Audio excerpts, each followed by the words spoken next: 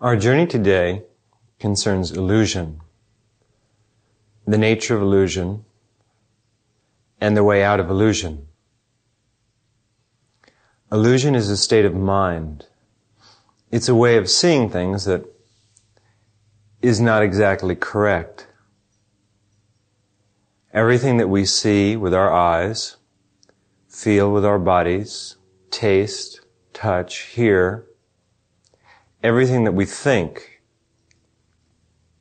everything that we feel with our emotions, all things that we are drawn to because we consider them to be pleasurable, all things that we seek to avoid because we consider them to be painful. These are all a product of illusion. Illusion comes in many different forms. Illusion means to not see things exactly as they really are. If you're depressed, you can walk through a field of flowers and see nothing to make you happy. If you're joyful, if you're elated, you can walk through a dark and desolate area and feel nothing but joy. While perception on the physical level certainly colors our experiences, perception on the mental level or on the emotional level has even a greater effect upon our awareness. But let's begin at the beginning. Let's begin with pleasure, pain, and the senses. In order to get a clear picture of reality, of what we are and what we are not, it's necessary for us to look beyond the body. Most people use their physical bodies as the ultimate point of reference, as the pole star, in determining their life's awareness. Because we conceive of ourselves as being a body, occupying a certain amount of physical space, being so many centimeters tall, weighing a certain amount, being a particular color, having green or blue eyes. We think of ourselves as being physical, in other words. Now, my point all along has been that you're not really physical. That you are, if anything, a breeze. You're a wind of luminous awareness that is sweeping through a dream,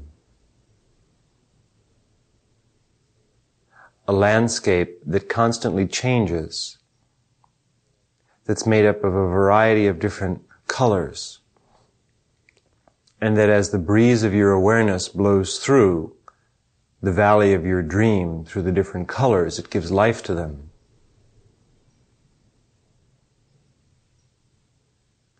Death is the transmutation of this awareness when the breeze blows in a new way, or ceases to blow at all, and becomes something that we really can't feel.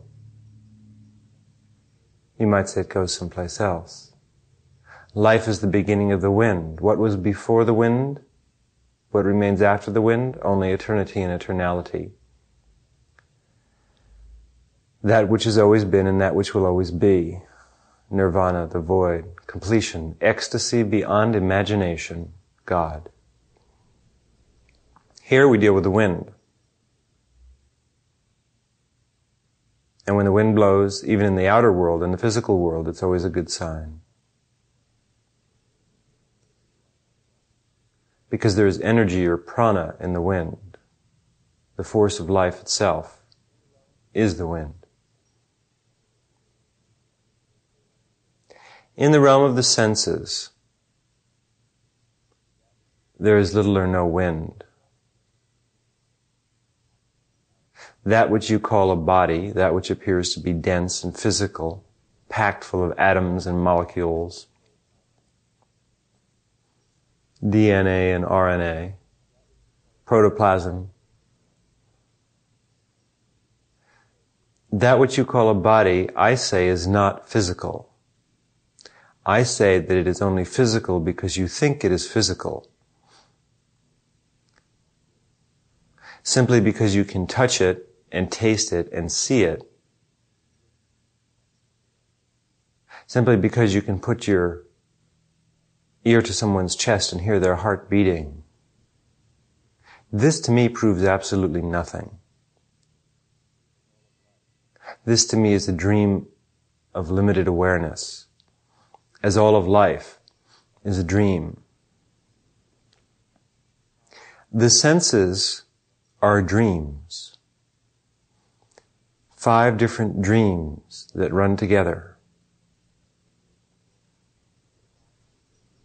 The senses are the dreams of limited awareness. You are, if anything, spirit, what I call the wind. The wind blows and frees us all from the trap of Maya or illusion. You consider yourself to be physical. When you think of yourself, you think of your body. I would suggest that your body is only another image in a dream that is given life by the wind. Pleasure, pain, and the senses. When we have a sensory experience, we label it. For example, when you eat something that you like, if you have an orgasm, when you see something beautiful, when you hear a melody that you like, or the voice of someone you love.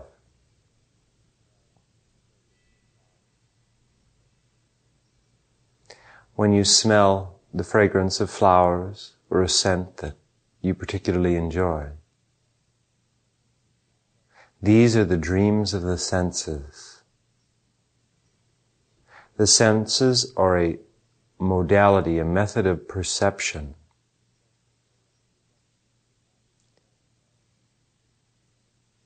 The senses are a reflection of the body's awareness. Just as you consider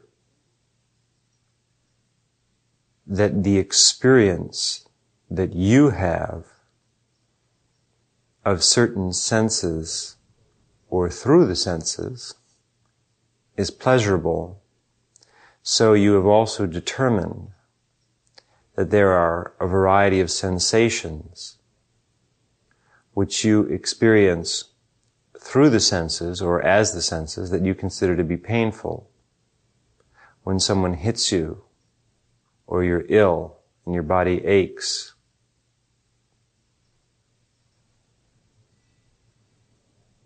This is pain. When there's an acrid smell, something very unpleasant. When you see something that you don't like, that's ugly. When you hear discordant sounds. When you taste something that's not to your liking. This is pain. The difference between pleasure and pain is choice. What one person considers to be pleasurable, another may consider to be painful, and vice versa. The yogi or yogini, one who seeks to yoke or unite their consciousness with God, that is to say with infinite awareness, comes to see and realize that there is really no difference between pleasure and pain, that all are sensations. and that one should neither seek pleasure nor shun pain. Because as soon as you seek pleasure, or you try and avoid pain, you trap yourself in the pairs of opposites. Pretend for a moment that you're outside. You're walking around, having a wonderful experience. Life is lovely. Now let's say you come up to a building, and you go inside the building, and it's a very curious building. There's a central corridor, a hallway that runs down the building, that bisects it. And there are doors on both the left and right-hand side. If you open a door on the left-hand side, perhaps the first doorway you come to once you've entered the building, you'll go into a room that smells absolutely beautiful. If you close that door and instead go to the room directly opposite on the right-hand side of the corridor, there's a room that's smelled with awful stinks.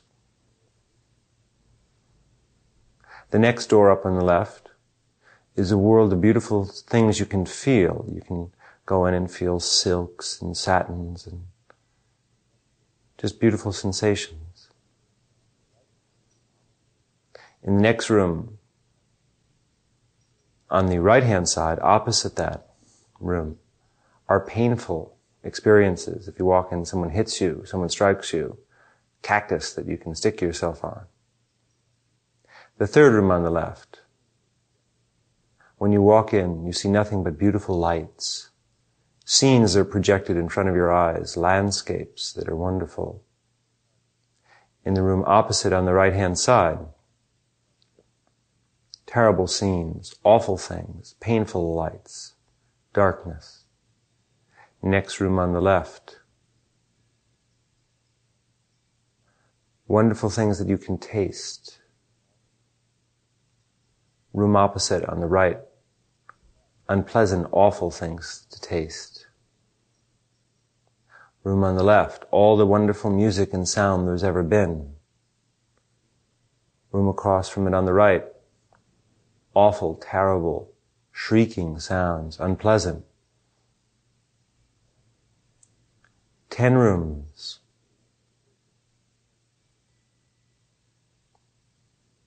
And for each person, the rooms are a little different. And you cannot have the rooms on the left without the rooms on the right. One could enter into such a building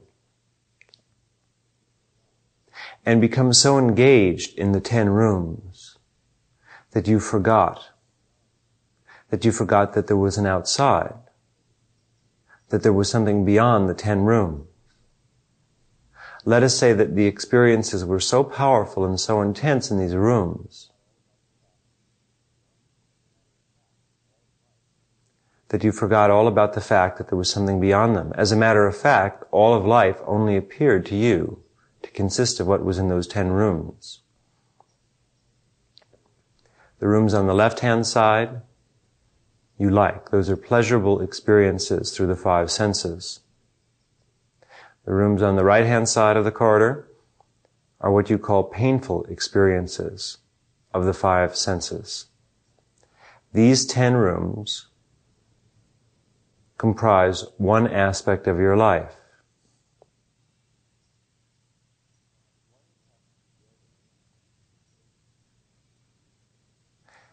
One who practices yoga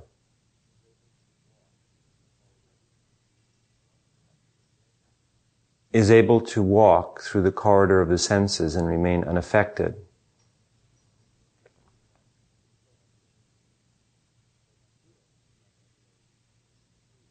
This doesn't mean that feeling does not emanate through the senses.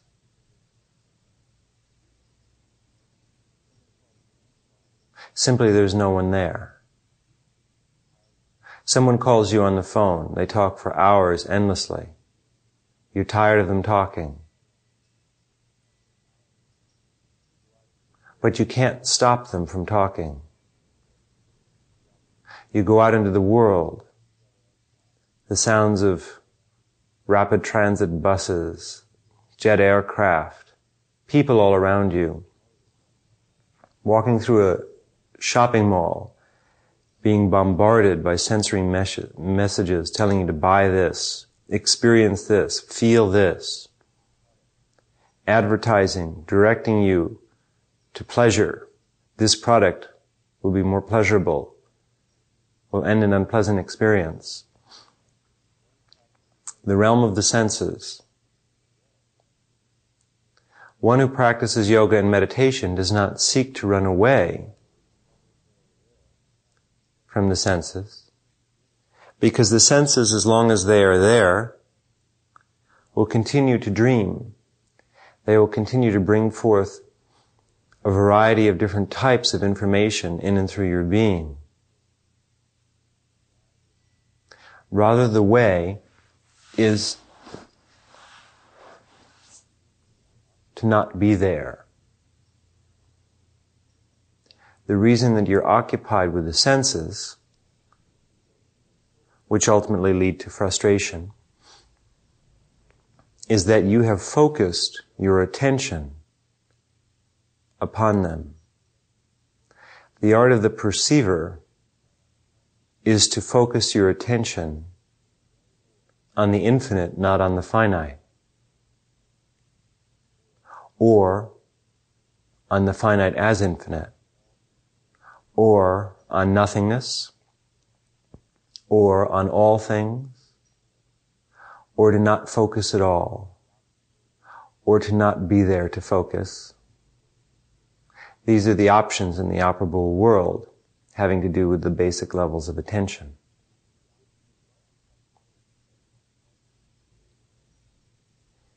If you must have happiness, you must also have unhappiness. If you must have love, you must have hate. If you must have good, you must also have evil. If you must have day, you must also have night. These are the pairs of opposites. But there really are no opposites. There really are no senses. There really is no good or bad, day or night, love or hate. You can't win and you can't lose. Except that you're having a dream in which you believe you can. There are two alternatives. One is to alter the dream, to dream a different dream. The other is to put an end to the dreamer, to awaken from the dream of life.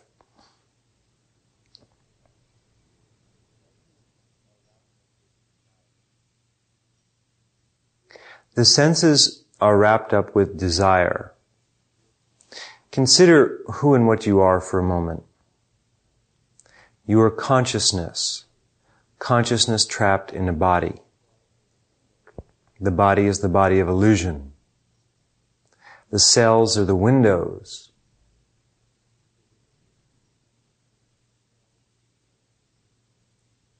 Through which you look at existence.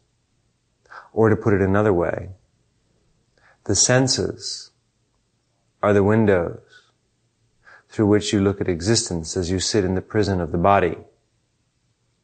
Your awareness was flying through the sky, and it became trapped in the physical plane.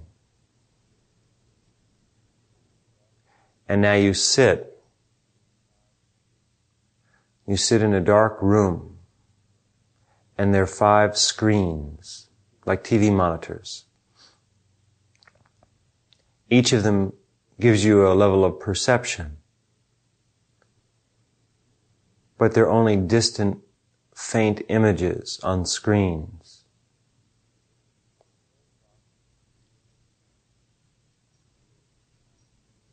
The pairs of opposites create desire. That is to say, that which causes you unhappiness in life is desire. That which causes you happiness in life is desire. Desire is neither good nor bad, only thinking makes it so. Ultimately, there is nothing good or bad, only thinking makes it so. What you call pleasant and pleasurable, someone else will feel as unpleasant. What you feel as unpleasant, they will feel as pleasurable. Everything is definition. However, you can write the dictionary. You can define or redefine everything. You look at a flower that you love and you say it's beautiful. You look at another flower that you think is not very nice. Now, you've already locked yourself into a terrible situation. If someone sends you the flowers that you like, you'll be happy because you will experience a sensation that you enjoy. Or you desired, you wanted a particular sensory experience, which was the perception of the flowers that you liked. However, if someone sends you the flowers that you don't like, then you won't be happy. You desire to receive a certain type of flower. Ones that you considered not to be beautiful arrived. Therefore, you will be unhappy because your desire was not fulfilled. Or perhaps no one will send you flowers at all, and you'll become despondent because you will receive nothing.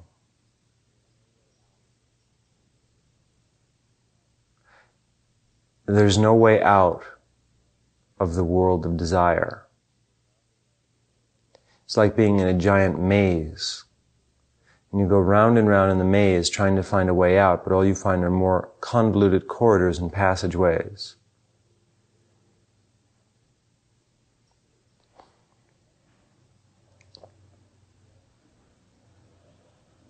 The senses give you a limited amount of freedom.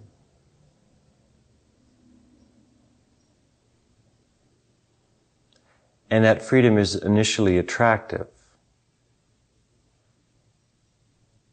The senses open you up to a particular vision of yourself. And who's to say if what you see and feel with the senses is correct or not? However, there is another level of perception.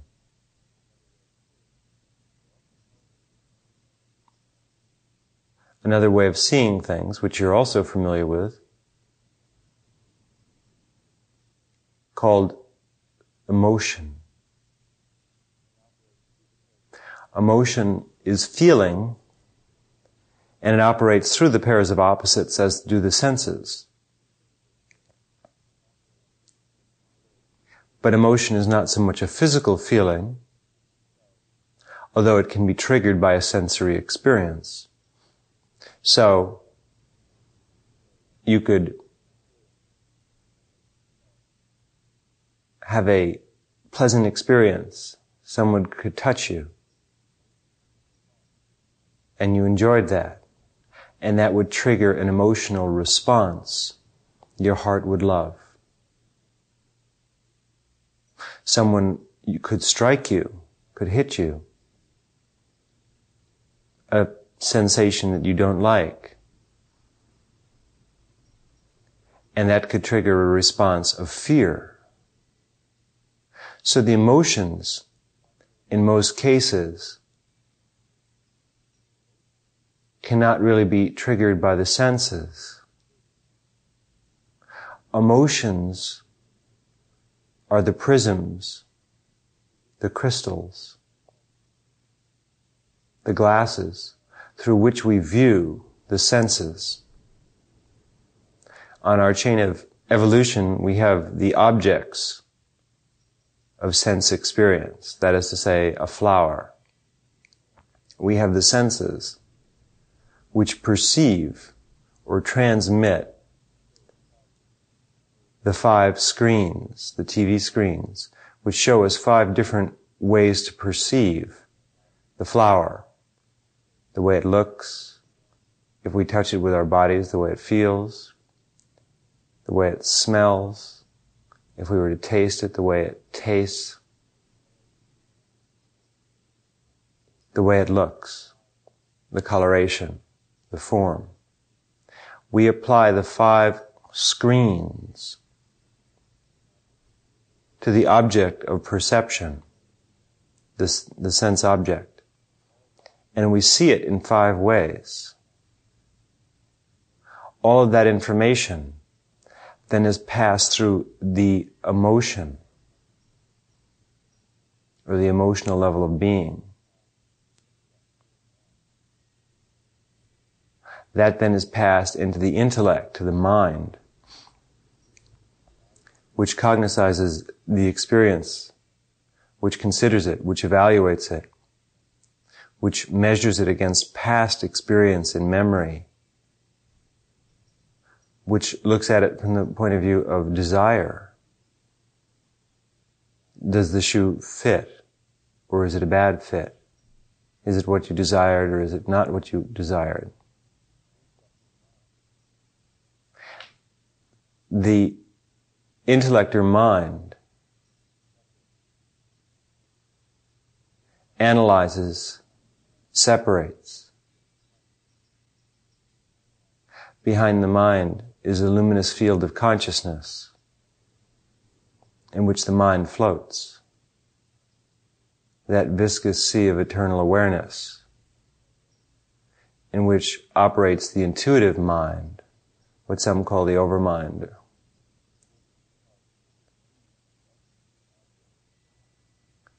This part perceives the essence of an object without the use of the senses. It intuits it. The senses provide you 5 screens to examine an object. Those screens are filtered by emotion and by the intellect.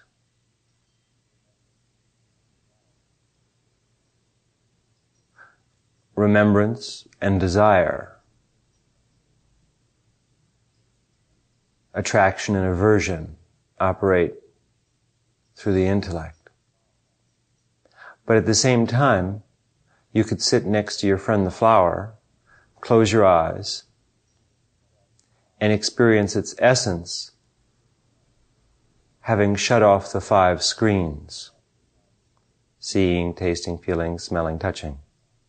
Shut off the 5 screens. And you will find, when you still your mind, when you enter into a meditative state, that you can experience the flower not necessarily as flower, but as essence, as being. Suppose the 5 screens that you have, your 5 little television monitors, which then go through the filtration process of the emotions in the mind, which you thought showed you very clearly what was there, suddenly are inadequate. Or while they did show you accurately certain information, they didn't show you everything. For example, here in Malibu, where I'm making this recording today, for the last 4.5 months, when we looked out from our home over the ocean, all we could see was the horizon. No land. Then about 3 days ago, suddenly the air changed and it became very clear. And we looked out at the horizon and we saw a huge landmass, one of the Santa Barbara Channel Islands, a huge island that was there. It was like Brigadoon. It had never been there for 5 months we lived here.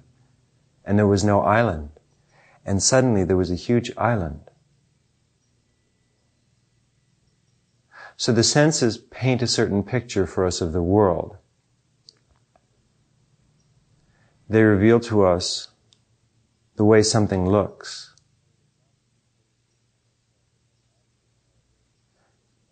And it is not that the senses are necessarily inaccurate, nor is it necessarily that they're accurate. But let us say that they don't necessarily show us everything.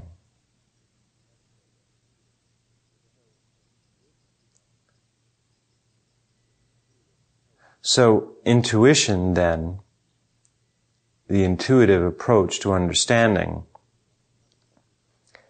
is another way, a more direct and immediate way that is not subject to as much error and as many problems as sense perceptions are, to view existence. Now, classically in the history of spirituality, there have been many attempts to reach the intuitive level. In other words, the ability to cognize or experience something without experiencing it, as most human beings do. People have attempted to still their senses through mortification, through austerity, fasting, disciplining themselves. People have attempted to go beyond the senses through the use of drugs or intoxicants, or to expand their sensory perception and see it in a new way. Some people have sought to shun the world.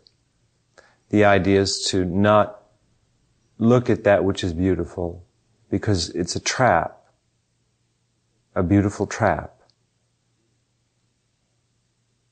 Because as soon as you become enraptured by the beauty of the world as you see it through the senses, then you're snared into the pairs of opposites. You were walking by the house and having a good time outside and everything was fine, good old undifferentiated reality. You were a wind blowing through an empty, cloudless sky. No point of reference, everything was perfect. Suddenly, something in you was attracted to one of those 5 rooms on the left-hand side of the corridor, which you call beauty, and you were pulled down in there. But once you get inside the house, the door closes behind you and you can't get out. And you wander aimlessly from room to room. And as much pleasure as you will experience, so you will experience just as much pain. As much joy, so just as much sorrow. This is what we call human life. And as long as you are human, that is to say, as long as you fit the definition of human as one who exists within a body as a body, who is in the realm of the senses, then all of the toils, frustrations, good times and bad times that we've come to call life must be for you. But there is another way. And that way is not necessarily in the rejection of the senses, nor in the rejection of beauty, nor in the aversion of that which you call ugliness or pain. Rather, it's simply a question of focus.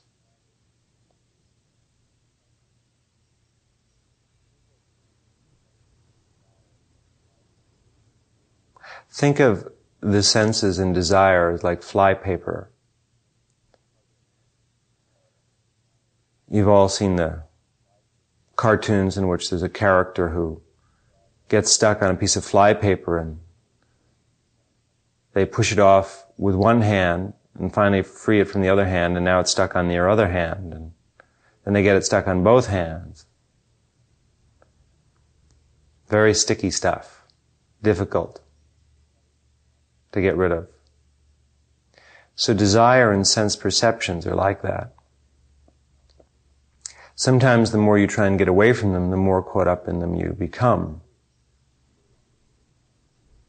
The very desire to escape sense experience, to escape pain or pleasure, can trap you as much as pleasure and pain in their simpler forms. Everything is an illusion. Even the idea of going beyond pleasure and pain is an illusion. It's a description modified through the intellect and the senses. The way out is to become still.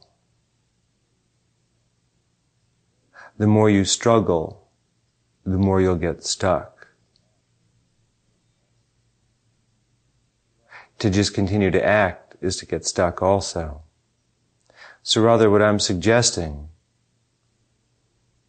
is to become so still that you dissolve and disappear, and that the entire situation is gone. Because the only reason the situation exists, the only reason the senses exist, the mind exists, personal history, memory, emotion, pleasure, pain, and the senses exist, is because you give them meaning. So if we allow you to dissolve, if we dissolve ourselves in the white light of eternity, then we will find that what seemed to be so real, being in the house of the senses, was only a dream. We were in a terrible, terrible nightmare. And it was all so real. And within the context of the nightmare, we could have tried to get away, but we may have never gotten away, because the nightmare may have been endless. But if we can but wake up from the nightmare, it all goes away. So we're waking up from the illusion of selfhood, which is engendered by the belief that you are an individual perceiver. What I'm suggesting is that nothing is solid, that nothing looks the way it is, that everything is light. Not even light as a perception. Light is a word to describe that which is beyond cognitive perception. When you meditate, when you stop thought, you go beyond the realm of the senses. You will not experience a modification of what you did before. What you're erasing are not your senses, or the objects of sense experience, or the emotions which color them. You don't have to, in other words, get rid of your loves and your emotions. Nor do you have to eliminate your memories of times gone by, or even your expectations of the future.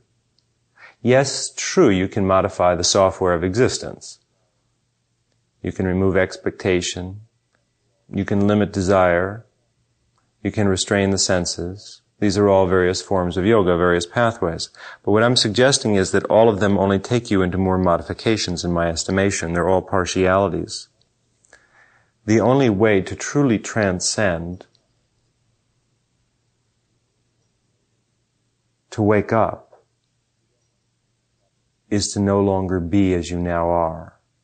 We don't want to change the fabric of life. Who are we to do that? Rather, what we want to do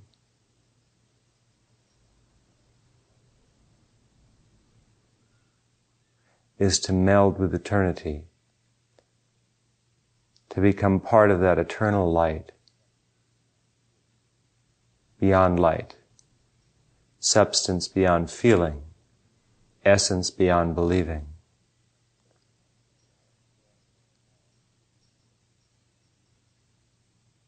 There and there alone is existence. And when you live in that non-existence each day, which we call God realization, Satori, Nirvana, words. When you live in that essence, then as you exist in this world, as you meet pleasurable or painful experiences, as your emotions filter around you, as your desires soar through you, you're unaffected.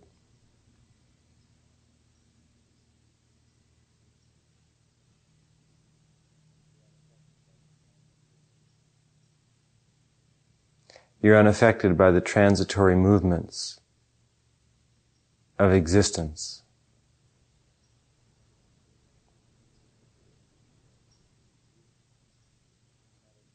And you can look at a beautiful rose and see its beauty. As a matter of fact, you can redefine definition and look at anything and see beauty, because everything is beauty if you decide that it is. And if everything is beauty, there is no ugliness. You don't have to feel that pain is particularly unpleasant. Everybody is so afraid of pain these days. They'll do anything not to experience a little pain. To seek pain is not good. It's just an attachment. To run away from pain is not good. That is to say, when pain comes to you in life and there's not a whole lot you can do about it, you shouldn't be afraid of it.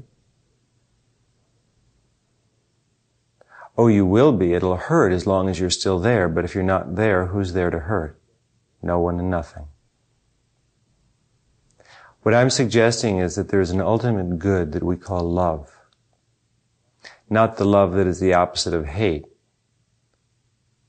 The love that is compassion, that transcending perfection which is existence, which is the crystal beauty of life and death and beyond, which is the light of existence that weaves the fabric of the dream that you're now in, all dreams that have ever been or will ever be, and that is love. And that if you turn your attention to that love, then the relative information that comes through the senses and the mind and the body and the memory and the experience and the intellect which discriminates, that all of these things which would make you happy or unhappy, which would bind you to the conception of being a limited spirit in a body, or just a body, don't even exist. All of the joys and pleasures that have ever been, all of the pains and frustrations that will ever be, all of the experiences that have ever been had, when put end to end, will not even be seen in the bliss of eternity, of nirvana. So rather than get all caught up in trying to battle yourself, which seems to me to be self-defeating, why try and destroy what you are? Rather than hate yourself because you don't make the kind of spiritual progress you think you should, as I see so many people do, and be miserable, or love yourself and get caught up in your ego when you think that you've made some kind of marvelous spiritual progress and trap yourself in that, rather than get caught up in any of the sticky flypaper that everybody calls life, what the heck? Why not instead focus your awareness on eternal things? Because in this life, you will have to go through the dream of this life. You will have to experience birth, growth, maturation, decay, and death. No way around it. But that's not necessarily an unpleasant dream, my friend. As a matter of fact, you'll hardly notice it. When you go to the dentist's office, if you focus on the experience, on the pain, and oh, how awful it is, and you're filled with fear, terrible and pleasant experience can ruin your whole day. Or you could go to the dentist's office, meditate so deeply that you wouldn't even notice there was an office. Well, what is pain then? So, don't run towards pleasure. Don't run away from pain. Both will trap you. Be indifferent to both. That is to say, enjoy both. Don't make a big deal, in other words, out of your life, your experiences, your memories, your desires, your pleasure and pain.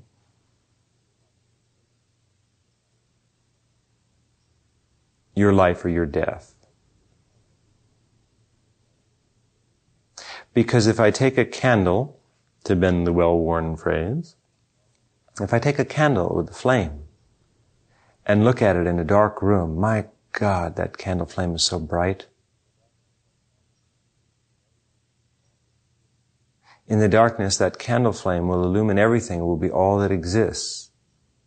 and I can look at it and it will be the brightest of flames. If I bring that flame into a cave where there are people who've never seen light, it will blind them. And they will think that they have seen the ultimate radiance. Those people who have lived in that cave in darkness for so long that they've forgotten what life and light is.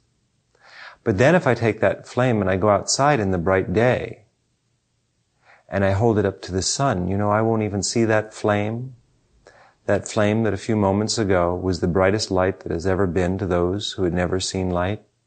Now as I hold it to the sun will not even exist.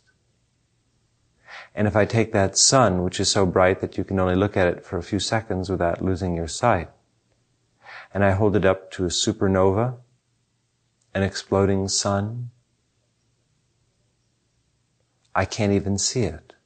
And if I take that supernova and I hold it up to the white light of eternity itself, which is that which creates, sustains, and transforms existence, which we call God, nirvana, eternity, I can't even see that. And if I dissolve my own perceptions in the body of the self that perceives, then there's no one to see. The dream is ended. We have left the realm of the senses and we're awake in the world. We're traveling on the bardo of consciousness, in experience, in the plane of time, in the realm of the senses. The substance is matter, and the time is eternity.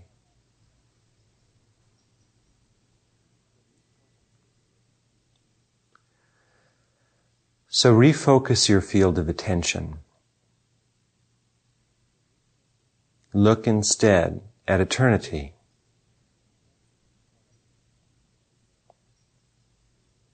Don't be caught up in your happiness or your unhappiness, your career, your life, your job. Enjoy all things. Don't run away from them. Don't be afraid of your desires. What I'm suggesting is that by living a certain type of life, you won't necessarily attain self-realization. There is no certain type of life that you have to lead. It really doesn't, as a matter of fact, much matter. What does matter, however, is that you refocus your field of attention to God. When your awareness is focused on God, then you can be with anyone in any situation, single, married, celibate, active, in pain, in pleasure. It doesn't matter, because who's there to notice? And even if there is someone still there to notice what? When your consciousness is wrapped up in the immortal light of perfection, when all you care about and see and feel is God, what difference does it make?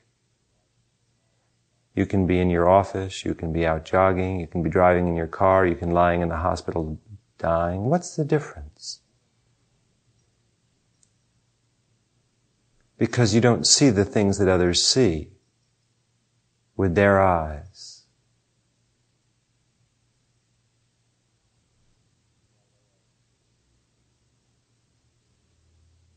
While they all see 10 images from the 5 screens, filtered by the intellect, pass through the emotions and the reflections and the aversions and the attractions, which we call desire, with the limited conception of the body as life and death as the non-body, the extinction of the body. These things don't really exist for you. Rather, you're looking at light and beauty. You are light and beauty, fathomless light and beauty, all of the time. Because that is the real nature of existence. And those who say that you're not a realist and you don't really see life as it is are shadows.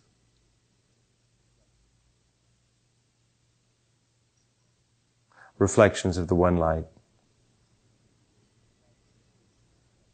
which is eternity. So my simple patented method for dealing with existence, its trials and tribulations, its good days and bad days and wonderful nights, is to not try so hard. I always see everyone, all my students and everybody in spiritual practice, oh God, they're trying so hard to be so good and so perfect. And that's wonderful and that's admirable. And nothing will be lost. They'll amass a lot of good karma. And then they'll have to spend many lives working out all that good karma. Rather, what I would suggest is that you just love God and stop worrying about trying to get ahead in the spiritual league. And that if that love is complete, as it grows and that rapture increases, as you turn your awareness more and more to God, which doesn't mean you don't look at the world, because God exists here too, you know. But as you do that more and more, then this world will matter less and less. And soon you won't even see this world. It'll be our candle in the sun and the supernova and the white light of eternity. There'll be nothing but light, nothing but perfection, nothing but beauty, immortal essence. And then you'll look at your friend the flower, and your friend the flower will be more beautiful than ever. And your friends the people, and your friends the experiences, and your friends the emotion, and your friend the body. They will not be any less important. Rather, all of them will be expressions of that divine essence, which is perfect light.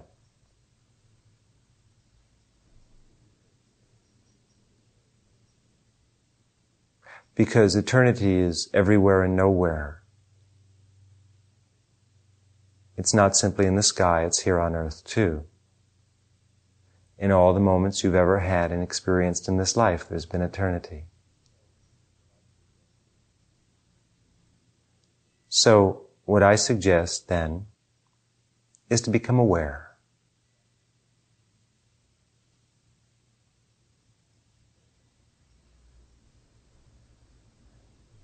To open up your heart and feel eternity. Not to pay too much attention to the newspaper, just to pay enough attention so you know what's going on, but no more. And to just bask in the light of eternity. And let everything follow its proper course. And don't be too impressed by your successes or your failures, by what life brings to you or what life takes away. Don't get trapped in that house with the 10 rooms. Rather be an essence, a wind, a breeze that's flowing through the sky. That's eternity.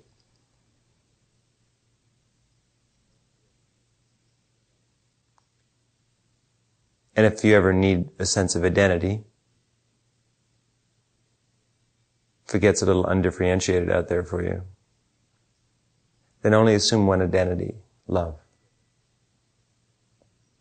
The love that binds all things together. The love that is liberation. Liberation doesn't mean going off to some university and getting a degree and being issued a certificate of liberation. It means no ego. Dissolve, dissolution. Gone. No forwarding address.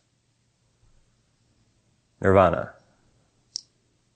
Or it means being here in the world playing.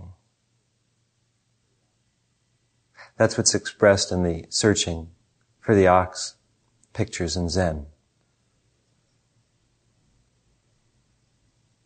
If you've ever looked at that sequence of pictures, which we'll talk about perhaps sometime, you see, then there's self alone. But the last picture is really not a picture of leaving this world. While the experience of Satori is had, while you become absorbed in that light, then playing in the world. The final picture. Because as you find yourself moving back and forth from the superconscious where you're compounded and absorbed in light, you'll find yourself then again playing in the world. With just enough essence and substance to play. Realization doesn't lead us to death or the dissolution of the self. Oh, the self dissolves again and again in that white light of eternity. But it brings us back to this world, to play in it. But we're different when we come back. Before self-realization, we're trying so hard, the struggling being. Then we melt in that white light of eternity. We can't see ourselves, the candle in the sun. The sun even is gone.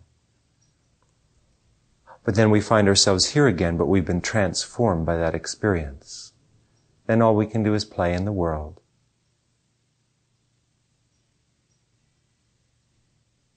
Just play.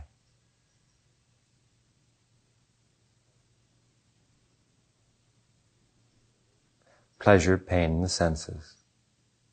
Just another passing experience as you sit on your raft with Huck Finn, cruising down the Mississippi. Once in a while we stop the raft, and we get off, and we go out and have an adventure. Then we get back on that river of Dharma, that old Mississippi. We go a little further down with Huck and Jim and the king and the duke and all the other cast of characters that are in our lives. We're all on a river, on a raft called consciousness. So don't be afraid to stop and get off and have a few adventures. But remember, when it gets thick out there, head back to the raft like Huck and get on the raft and head further downriver.